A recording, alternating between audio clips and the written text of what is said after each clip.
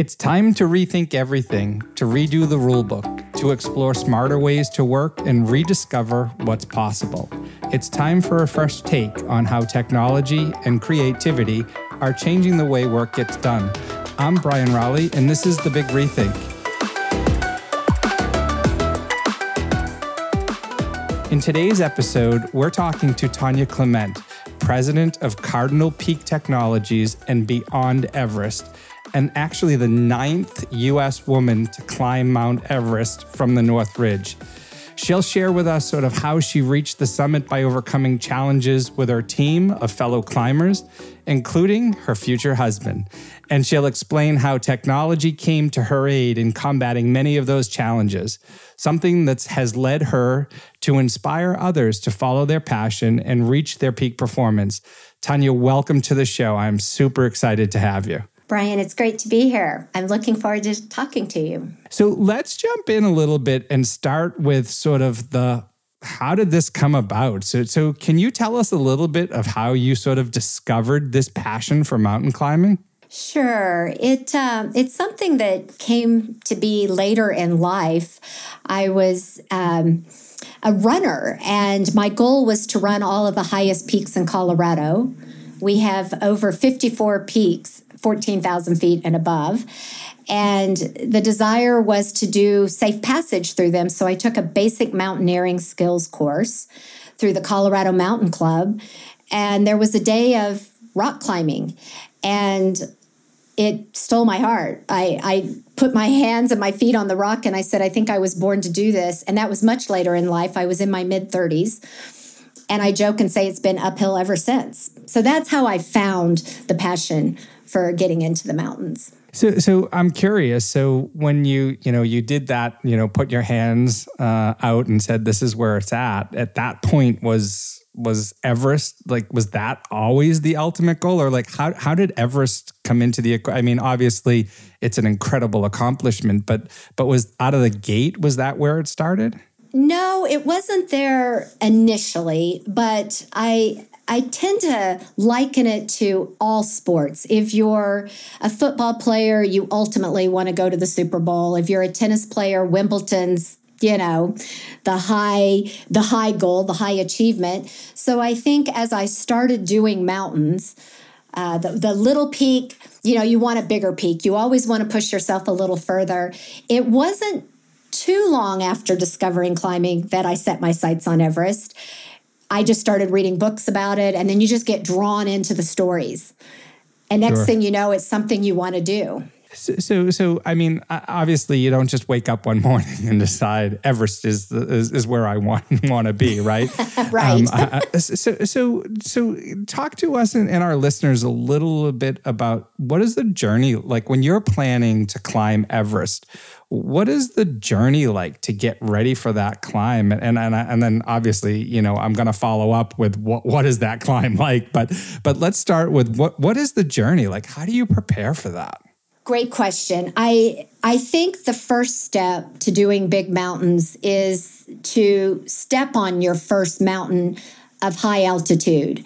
And for me, that was Mount Kenya in Africa, which is just over 17,000 feet. The highest you can get in Colorado is 14,000. In North America, it's just over 20,000, and that's Denali. But for me, my first big mountain was going to Africa. And you kind of see how your body does at the altitude. And I think what happens, you go on an expedition and you either love it or you hate it. It's a lot of sitting around and waiting and very little climbing because you have to let your body adjust.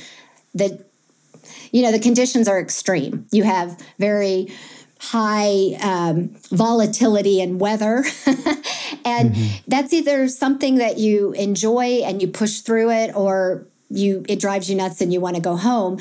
That first mountain left me wanting more. And so the path to Everest is doing as many mountains as you can do and slowly increasing your elevation each time you go.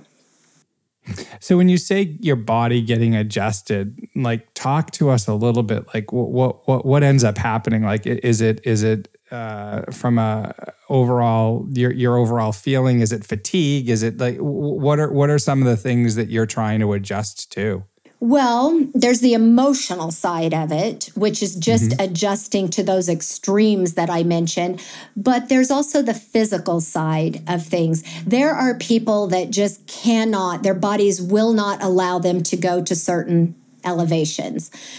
In Colorado, we have the ski resorts, and it goes unreported just how many people really get altitude sickness when they come to the mountains. Yeah. So it is a personal thing. Everybody's a little different. And that's why it's important to figure out what your body can and cannot handle. The side effects are everything from cerebral edema to just general nausea, and you're either cut out for it or you're not. You can train yourself, and the way people climb Everest is you go slow. You go to big mountains, you spend many days letting your body adjust. You develop more red blood cells in your system the longer you stay. The game is climb high, sleep low, go a little higher the next time, sleep low, just inch your way up it. If a person were to just go to the top of one of our 14,000-foot mountains and spend the night, they'd be very sick the next day. So from when you started this to actually the amount of time from, all right, I'm going to climb Everest to when you actually did it, help us understand what was that span of time? How much time and how many climbs were there between, that initial time to getting yourself prepped and ready to actually do the Everest climb? That's one of my favorite questions to answer because it was a little shocking. My path was very short. When I discovered mountaineering, I started doing a few peaks, and the highest I had been was Ama Dablam in Nepal in 2004, and that was 22,494 feet. Mount Everest is more than a mile higher than that, at just over 29,000 feet, but it was on that trip that I saw Mount Everest, and in 2004, I see the mountain, and it's just lures you to it. It's like, oh, I want to do that. And I started telling everybody that I wanted to do it. I bought books. I reached out to people. It was no secret that was a dream of mine. And then I was invited to go on this climb. And therein lies the story of how that came to be. And I had only 2 months to prepare for the climb by the time I was invited. It was not me planning to go. The invite came out of nowhere. There was a gentleman named Lance Trumbull who had a vision to put an Israeli and a Palestinian on top of Mount Everest. And he had assembled a team a year prior, and they had been training together and getting ready for this big event. And it was a diverse team. And the goal was to prove that people could come together, a very diverse group of climbers with very different backgrounds, and achieve a common goal. And there was a female on this trip representing the United States. And at the last minute, she had to withdraw her spot because she had become pregnant and her doctors would not allow her to go. So Lance was looking for a woman. I was working in the outdoor industry, and we would host this huge trade show every year. And so that was the logical place for him to come find a climber because this expedition was leaving in 2 months. And he was a little desperate. The climb was sponsored by Panasonic. And at the time, in 2006, Panasonic said, we do not want to sponsor this climb if there's not a woman on the team, because it's truly not a diverse team without a female. And this woman was the only woman, and she was representing the United States. So he came to the show, and other people in the industry, when he was looking, said, go talk to Tonya. I know she's interested, and I'm sure she will say yes. And so he came up and he invited me, and it was quite a shock because I was used to people coming up and asking for sponsorship for my climbing company to sponsor them to do the climb, but he was asking me to climb. And my coworkers said I turned white. They thought I was going to pass out. But I'm sure. The invite came. And there was a little sidebar to the invite. He said, oh, by the way, you only have 2 days to decide. So if I understand the timing correctly, 2004 was your very first time. 2006 is when this happened. And so you'd been climbing for 2 years, and then you had 2-month window before the actual climb took place, and you had 2 days to decide. Do I have that timeline correct? You're close. You're close. Not Okay. quite. I actually found climbing in roughly 1997 when I took that course in the CMC. And then I did each year because I was a working person. I was not a full-time athlete. I was what you call a weekend warrior. So over the years, I went to Africa. I went to Peru. Each time I climbed a little higher. But it was 2004 that I went to Nepal and really saw Everest up close and personal for the first time. And at that point, that was the highest I had been, which was a mile lower in altitude than Everest. But I saw the mountain and I said, that's what I want to do. At that moment, it was my Wimbledon. It was my Super Bowl. It was my dream climb. But I'm sure you expected to have more than 2 days to be able to decide that this is the time that I'm going to actually do it. Right, Brian, you can only imagine the things that go through your mind. Sure. Whoa, am I ready? Am I too old? Am I prepared? Do I have the right skills? Can I get the time off? Who will water my plants? Who will take care of my pets? Your mind just spins. So what was the climb like? Wow, what was the climb like? It was, to me, to this day, it still seems surreal. But Sure. I guess I would sum it up and say it was everything I imagined and more. You really can't predict what's going to happen in a mountain environment. But it was a beautiful experience, and it changed my life forever in so many ways. But the climb itself, I would say the biggest surprise was while you have those extremes, you have a lot of nice days and you have a lot of rough days. And it's just pushing through the tough days that make you really feel like you've had a sense of accomplishment.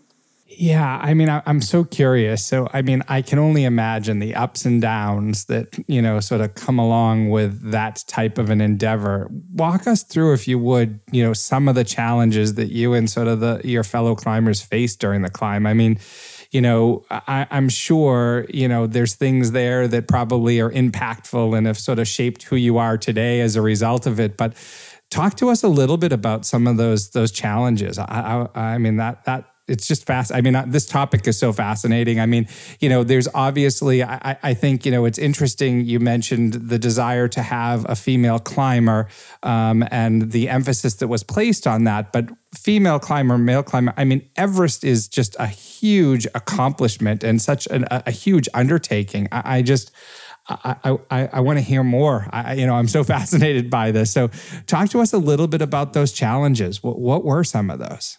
I think the biggest challenge for me was the worry, the concern, and the fear to be the only girl. Let's face it, I was the only girl, but I'm going to say it like this. I didn't want to be, in quotes, the girl, right? So I wanted to pull my own weight. I wanted to be a team player. And before I went, I asked everybody in the industry, I asked other people who had been there, who had attempted the mountain or succeeded and climbed the mountain. I said, what do I need to worry about? And they said, you really need to look out for yourself, care for yourself. Even though you're a team, it's really each person for their own once you step on that mountain. You operate as a team, you're there together, but you really got to take care of yourself. So, I'm like, well, okay. So I put my big girl pants on. and that was more of a mental thing, because when I arrived to the base camp, there were other teams there. Clearly, it's a village, a small village of people all attempting the same goal. And I had to contend with other climbers approaching me and saying, are you the base camp cook? Oh, are you here supporting your husband while he climbs the mountain? And that weighs on you. It's like, no, I'm here to climb it myself. And so it triggers that little voice once again. Am I good enough? Should I be here? Do I belong? So it was a lot of self-talk that I really had to reach deep and make sure I didn't lose my confidence. Well, interestingly enough, though, you were supporting your husband because you were actually climbing alongside of him. You didn't know that at the time, right? But right. but talk to our listeners about that. So you ended up meeting your husband. He was also climbing the mountain at the same time, correct? That is correct. He was hired to create the film. So the bigger vision that Lance had for this climb, not only to put the Israeli and the Palestinian on top, but he wanted to make a movie about it, a documentary for the world to see.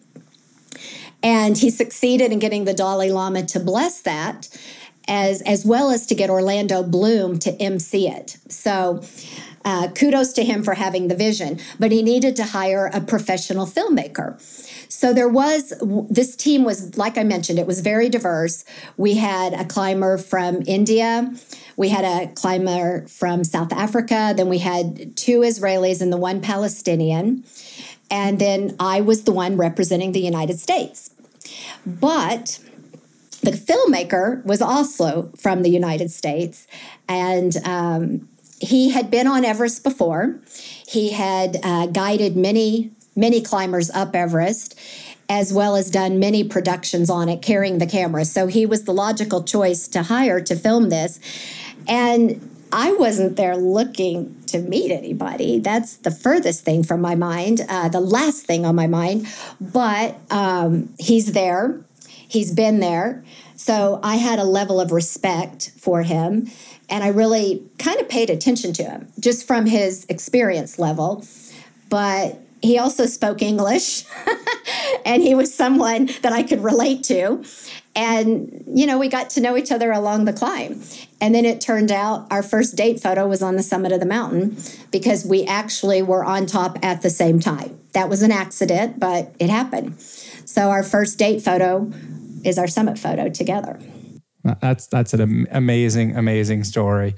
I know when we were prepping and having some conversations prior to this actual discussion, you mentioned that technology really helped you in overcoming some of the challenges that you faced on the mountain. I'm wondering if you could share with us sort of how did that take place? How did technology and what introduction of technology sort of helped you in some of those critical moments? Technology back then was not as far as advanced as it is today, right?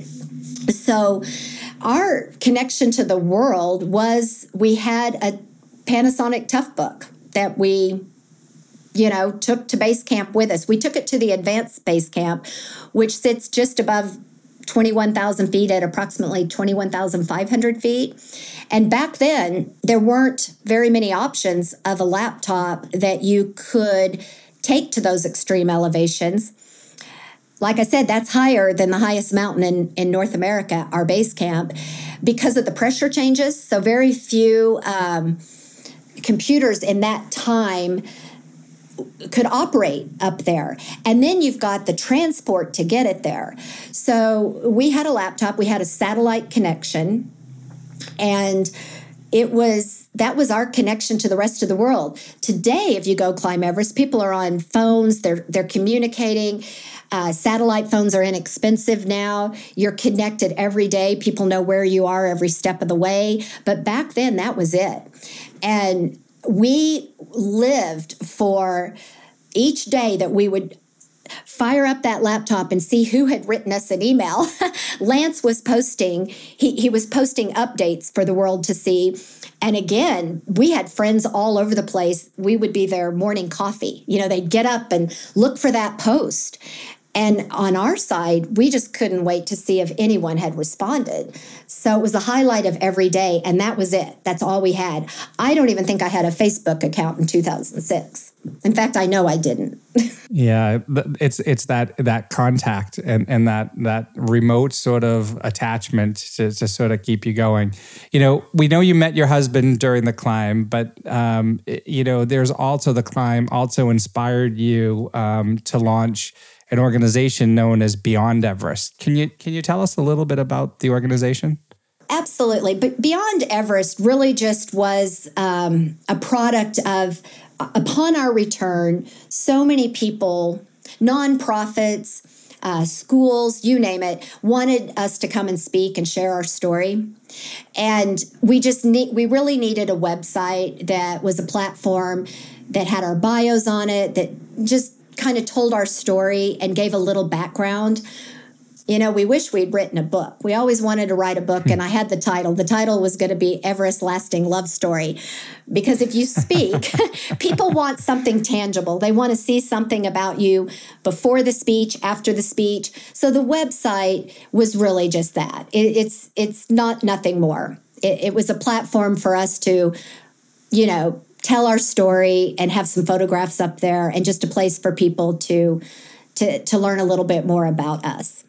Well, I know that obviously there's huge accomplishment here. And one of the things that, whether it's Everest or anything else, what advice would you give others who sort of have that same desire and passion to do something, whether it's, like I said, climbing mountains or something else? What advice would you give to others, knowing what you know now, being in the situation that you were, and again, being sort of that ninth, woman in the U.S. to be able to climb that? I mean, it's an incredible accomplishment. What would you tell others?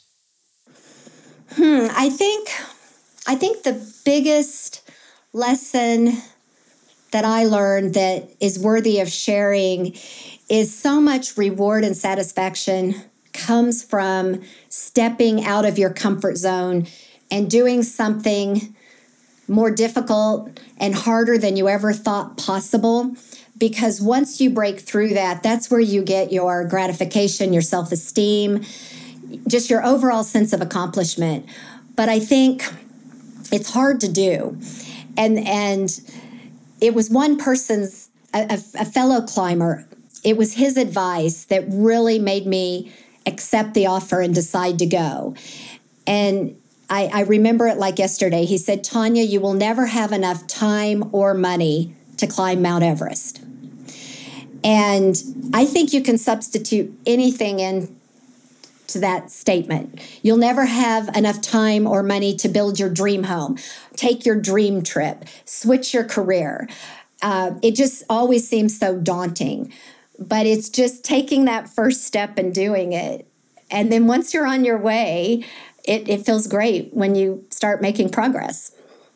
Well, I mean, it's all about living in the present, right? I mean, having the abilities and knowing that, what we have, sometimes we take for granted. And if we always wait for that perfect moment for something to happen, that perfect moment might not exist. So living in the present, I think, is a great, great way to sort of round out our conversation here. Tonya, again, I know it was a while back. I'm so thrilled that we actually had the opportunity to find one another, to be able to have this conversation and to officially congratulate you on what was an incredible accomplishment. Thank you so much for being here today. Absolutely. Thank you for having me. So before we sign off, if you enjoyed this podcast, you can help us grow by visiting our feed on iTunes to rate, review, and subscribe. Or if you're listening to Spotify, be sure and hit follow. That's it for us. I'm Brian Rowley. That was another episode of The Big REthink.